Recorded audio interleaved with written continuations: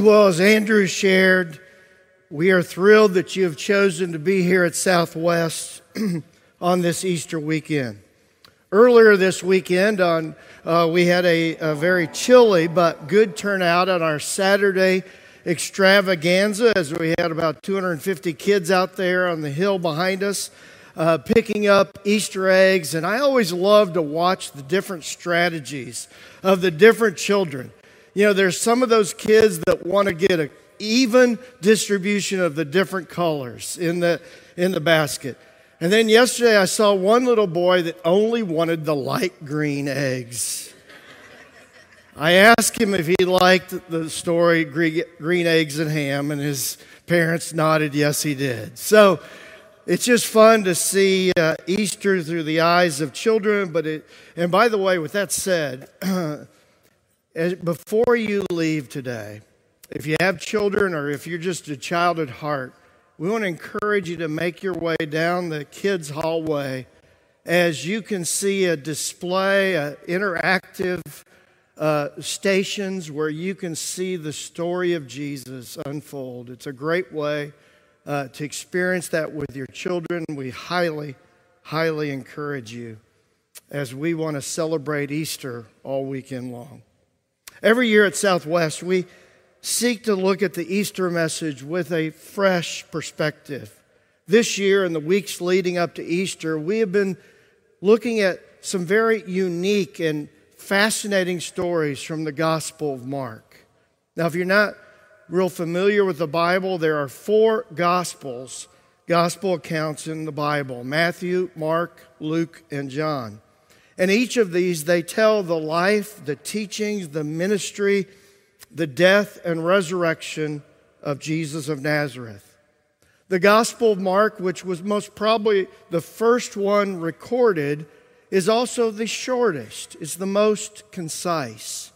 And yet, with that said, there's some very fascinating, unique material in Mark's Gospel.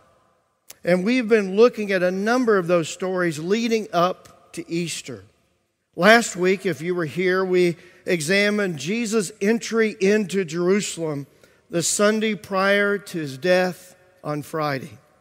It's noteworthy that more than a third of Mark's Gospel, chapters 11 through 16, deal with that week leading up to the crucifixion and resurrection of Jesus. It's almost as if Mark is saying, unless you understand the crucifixion and the resurrection, you don't really get Jesus.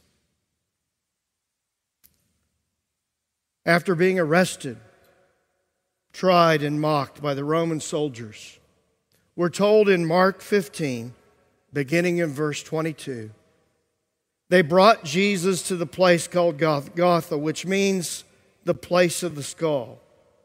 Then they offered him wine mixed with myrrh, but he did not take it. And they crucified him. Dividing up his clothes, they cast lots to see what each would get. It was 9 a.m. when they crucified him. The written notice of the charge against him read, "The King of the Jews." In this very brief account, we're told some very significant details about the crucifixion of Jesus.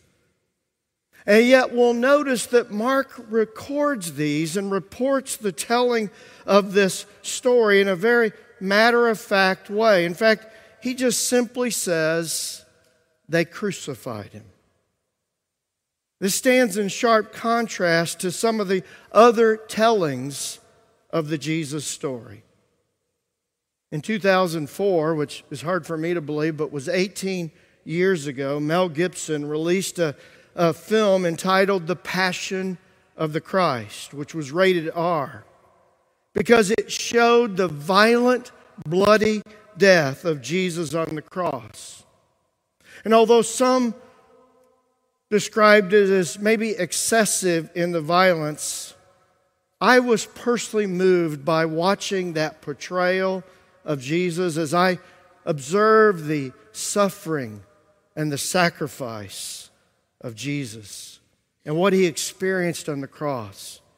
I was so moved that that year, I watched that film 4 times, just reflecting on the meaning of the crucifixion. There's no question that the physical pain of Jesus on the cross is recorded in some of the gospel accounts, but not so much in Mark's telling of the Jesus story. In some of the gospel accounts, there are moving emotional stories surrounding the crucifixion, including Jesus praying on behalf of those who crucified him. When he prayed, "Father, forgive them, for they do not know what they are doing." Or telling the one repentant criminal next to him, "Truly I tell you today, you will be with me in paradise." Or looking after his mother when he said to John the Apostle from the cross, "Here is your mother." As emotional and memorable as those accounts are, this is not the approach that Mark tells in his telling of Jesus' crucifixion. Instead, he just simply says in a very succinct way, "And they crucified him." It appears to me as I read Mark's gospel, and I've read it all the way through and compared it to the other gospels preparing for this weekend, it appears to me that Mark's focus is not on the physical or the emotional pain that Jesus endured on the cross, which was very much present. But instead, Mark focuses on the spiritual pain that Jesus endured on the cross. My concern is that even though many did not understand it at the moment, those that were there witnessing it, my concern is that some 2,000 years later, there are still many who don't grasp the significance of what Jesus truly did on the cross. The religious leaders of Jesus' day, who should have been more attuned to the spiritual, didn't get it. As Mark records this in verse 31 of chapter 15, "In the same way, the chief priests and the teachers of the law mocked him among themselves. 'He saved others,' they said, 'but he can't save himself. Let this Messiah, this King of Israel, come down now from the cross that we may see and believe.'" Although these religious leaders were taunting Jesus, the truth is that to truly save others, Jesus chose not to save himself. We will see this even more fully developed in the verses to come. Now, to help set the mood of the significances about what is about to happen, in the next verse we read this in verse 33, "At noon, darkness came over the whole land until 3 in the afternoon." Now, did you catch in the earlier reading when the crucifixion began? Mark is the only one that tells us, but he tells us it began at 9 a.m. And at noon, everything became dark for 3 hours. And then at 3 p.m., which was the time that the tradition was for the Jewish leaders to slaughter the Passover lamb, it's at that very moment that Jesus dies. And before his death, Jesus cried out in a loud voice, "Eli, Eli, lama sabachthani," which means, my God, why have you forsaken me?" In Mark's telling of the crucifixion, these are the only words that he records coming from the mouth of Jesus during those 6 hours on the cross. Mark records both the Aramaic words that Jesus would have spoken, but also the translation of those words meaning, my God, why have you forsaken me?"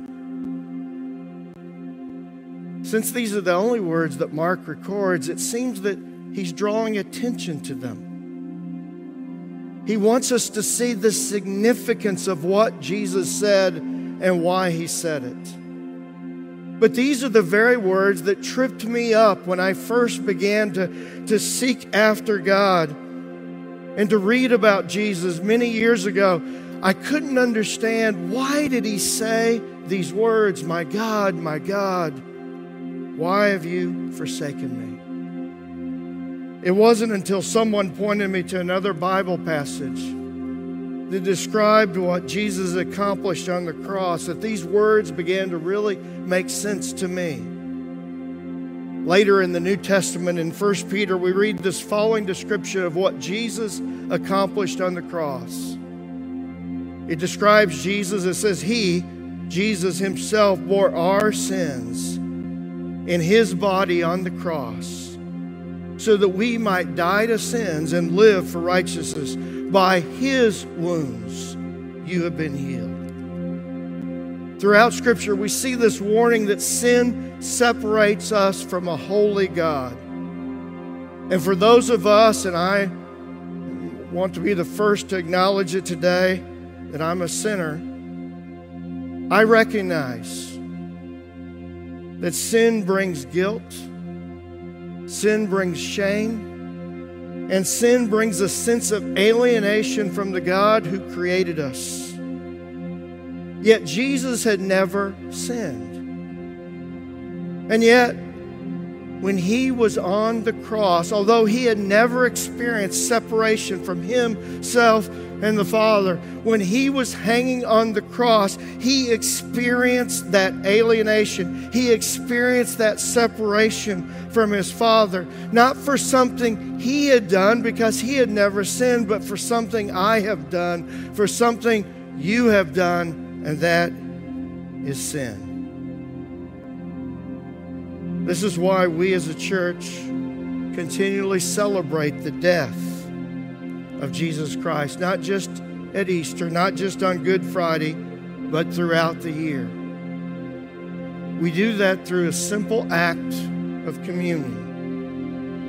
And my hope and prayer is that today, as we prepare for a very meaningful time of communion, that you will not only focus on the words that we've read and the significance and the meaning of what the cross was all about, the spiritual pain that Jesus endured for each and every one of us, but that you will also listen closely to the words that are about to be sung and allow these words to speak into your heart. And following this beautiful song that we're about to listen to, our hope, our prayer is that this time of reflection and communion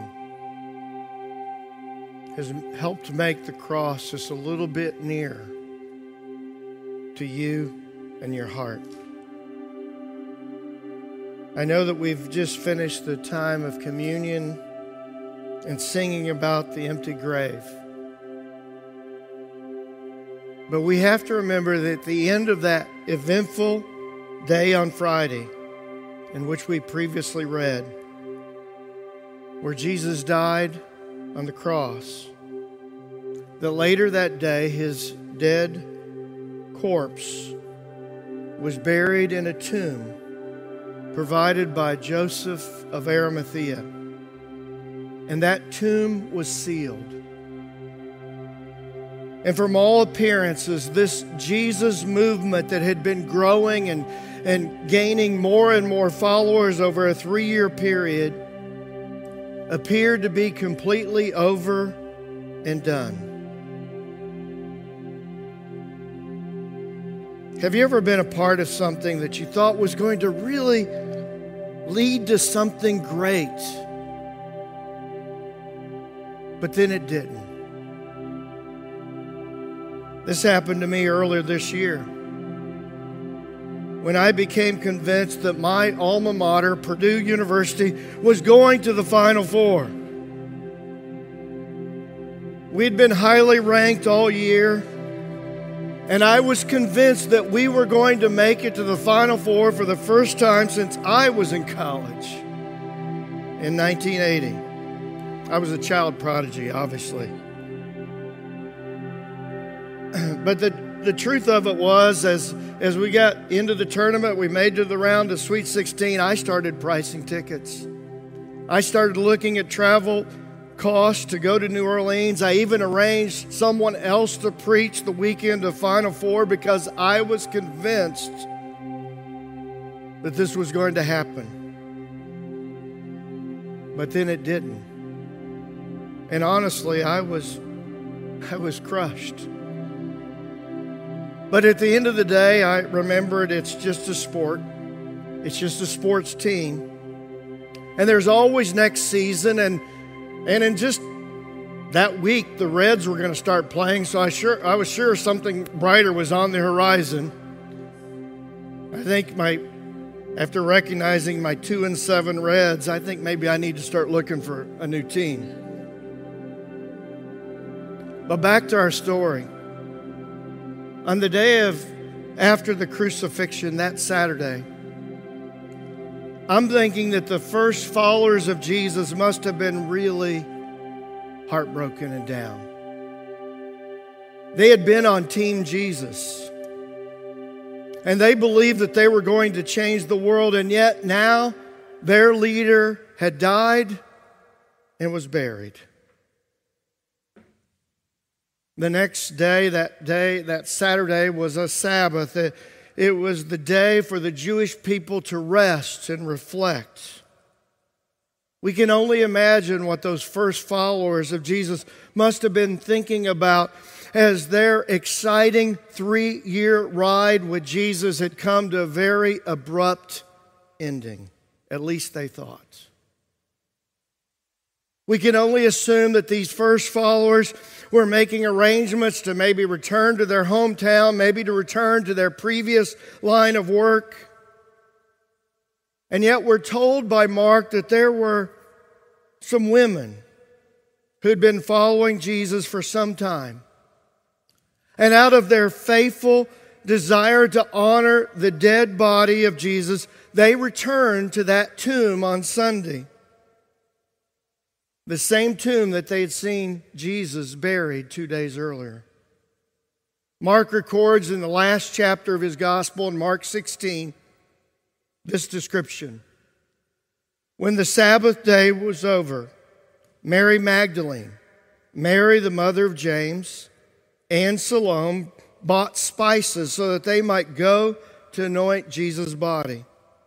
Very early on the first day of the week, just after sunrise, they were on their way to the tomb, and they asked each other, who will roll the stone away from the entrance of the tomb?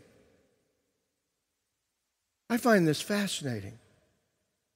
Here we see these 3 women who'd been truly impacted by the ministry and teaching of Jesus. Mary Magdalene, who'd been healed by Jesus. Mary, the mother of James. Now, we know that Jesus had a half-brother named James, and so I think this was Mary, the mother of Jesus. And then this woman, only mentioned by Mark, named Salome, was most likely the mother of James and John, some of Jesus' first followers. These women had all had their lives radically changed by Jesus. And as a result, they were going to be loyal to make sure that Jesus received the burial that he deserved. And yet, did you catch the conversation that they had on their way to the tomb? Mark is the only one that records this. I find it somewhat comical. Because even though they have bought spices, they're planning to go anoint the body at the tomb, they have not thought through how they're going to get into the tomb. And they say, what are we going to do? How are we going to get that stone rolled away? Now, personally, I can relate to this response because I tend to respond in life to difficult situations from either my gut or my heart. If you're an Enneagram fan, I'm either in that gut triad or heart triad. If you don't know what I'm talking about, you can research that. But I can relate to these women responding out of their instincts to serve Jesus. And their devotion to Jesus is rewarded. As we read in the next verse, verse 4, but when they looked up, they saw that the stone, which was very large, had been rolled away. Now, this is a reminder that a follower of Jesus is called to live a life of faith in which we believe that God can accomplish what we cannot humanly accomplish. The Christian faith is based on believing in an all-powerful God who can do the impossible.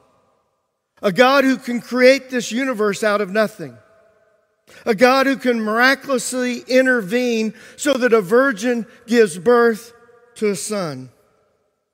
A God who can become flesh. A God who can calm storms, heal the lepers, heal the lame, the blind. A God who can raise a dead body from the grave. And a God who can remove a stone too big for 3 women to move on their own power. And so I want to ask you on this Easter Sunday, is there something that you've been facing in your life that you've not allowed room for God to do by His power? Have you been limiting yourself as you face life challenges to human-sized strength solutions? Possibly it's something you're facing at school or at work or in the financial area or health situation in which you haven't considered the possibility of God's miraculous intervention. Possibly it's a strained relationship with a friend, a sibling, a child, or a coworker in which you've been seeking human solutions, but you need to begin to consider God's solutions. Possibly it's a broken relationship or a marriage in which you've lost all hope of reconciliation.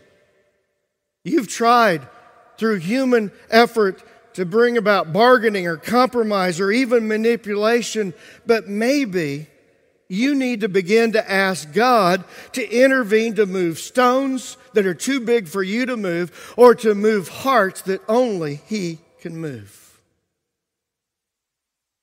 Are you leaving room for God to remove large stones too big for you to move?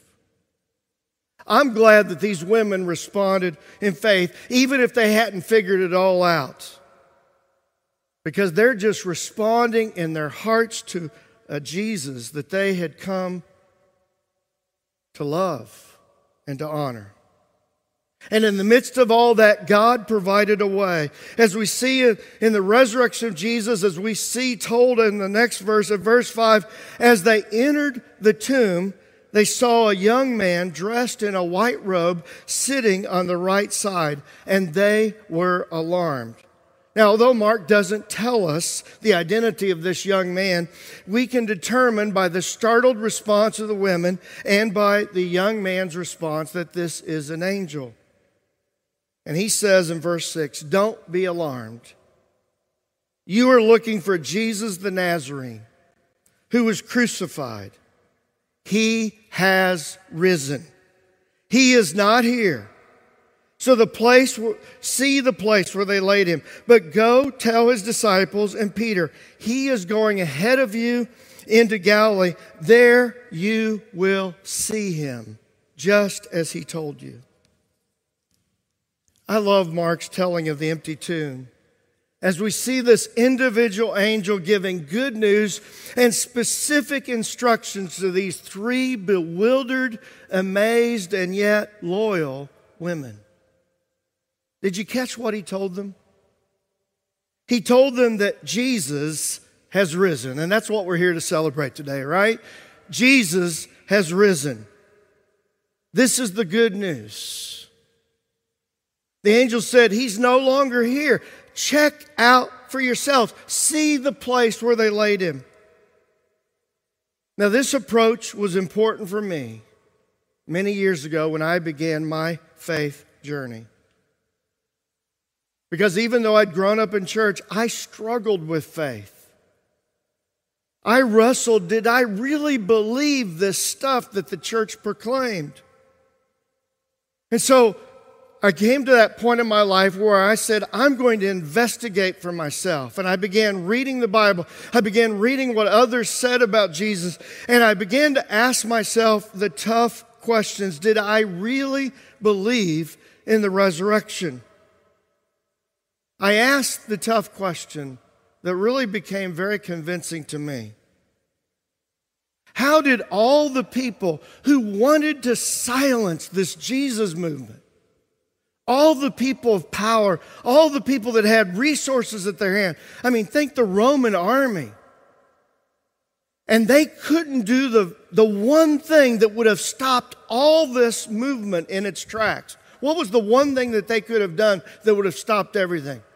Produce a dead body. They couldn't do it. Why? Because he has risen. And so I became convinced that Jesus has risen. And because of that realization and because of that conviction, everything began to change in my life. How about you? Do you believe in the resurrection? Possibly somebody dragged you here, maybe a friend or a family member, and yet you're not really convinced that what we're proclaiming today is true. Then I want to encourage you to do what I did many years ago. Check it out for yourself. In that gift bag that Andrew mentioned, and by the way, if you are a guest here today, I want to encourage you to stop by and pick up one of the gift bags. If for no other reason, there's this New Testament, this easy-to-read version of the Bible. And we want to encourage you to begin reading it and examine for yourself. And I want to even challenge you to see if you won't find that the teachings of Jesus are true, they ring true, and when you apply them to your life, they work. I know they have in my life. Yet it's important to take to heart what the angel told them, those first women that went to the tomb. Did you catch what he said? He said, if you put into practice what I'm instructing you today, namely go tell his disciples and go tell Peter, then you will see him. Now that's quite a contrast to how the religious leaders had spoken to Jesus when he was hanging on the cross. What did they say? They said, come down now from the cross that we may see and believe. In other words, when we see, then we will believe. And yet the angel instructions to these women are just the opposite. Believe, put into practice what I'm telling you, and then you will see him. So many of us, down deep, I know I was for years, are like doubting Thomas. And we say, once I see, then I'll believe. Yet the Christian faith requires that we believe and put into practice, and then we're promised we will see. In other words, we've heard all of our lives that believing is seeing, and yet the resurrection scene in Mark's gospel reminds us, like these women, if we will believe and put into practice what Jesus says, then we will see. As I've dug into Mark's gospel preparing for this message, I've come to the conclusion that Mark's telling of the Jesus story ends in verse 8. And in fact, in most Bibles, there's this footnote that verses 9 through 16, which reads very similar to the other Gospels, but verses 9 through 16 were not in the earliest transcripts. It appears to me that Mark finishes his Gospel different than the other three. He finishes very abruptly in verse 8. He finishes without us ever seeing the resurrected Jesus in his account. And although it seems too abrupt for many of us, and I think that's why some scribes maybe later wrote that ending that just seemed to want to be told.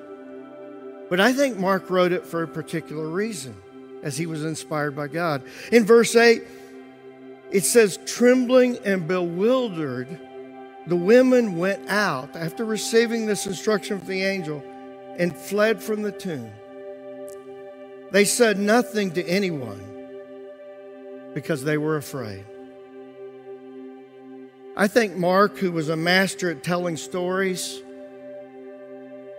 ends his telling of his gospel account in such a way to put us into the story so that we can feel what these women must felt, and so that we can ask ourselves the hard questions. How am I going to respond if I've never personally seen the resurrected Jesus? And I want to ask you on this Easter, how are you going to respond to the empty tomb? Even though you've never seen with your own eyes the resurrected Jesus. Are you going to be like these women who give initially into fear and not tell others about this good news? Are we going to be like the people of Jesus' day saying, when I see, then I'll believe? Or are we going to take to heart the instructions of this angel, the instructions of Jesus, and put into practice what we have been told, trusting that if we believe and act upon our belief, then we will eventually see? What is your response to the empty tomb? Are you willing to believe so you can see?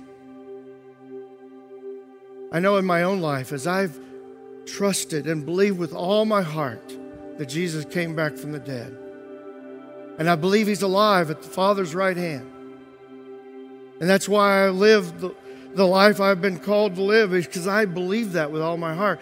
But I have seen Jesus show up in my life and show up in ways that are just amazing, not with eyes, my physical eyes, but with spiritual eyes. How about you? At this time, we're going to hear a special song that we want to encourage you just to sit and to listen and to soak up the meaning of these words. Put yourself in the place of these women who first visited that tomb that first Sunday, and ask yourself, what is going to be your response to the empty tomb? Is it just another Easter? Is it just another holiday? Or are you going to put into practice what Jesus has taught you to do? If you have a response today to the service and you want maybe somebody to come alongside you and encourage you, help you, there's two ways you can do that. In the bulletin, there's a communication card slip.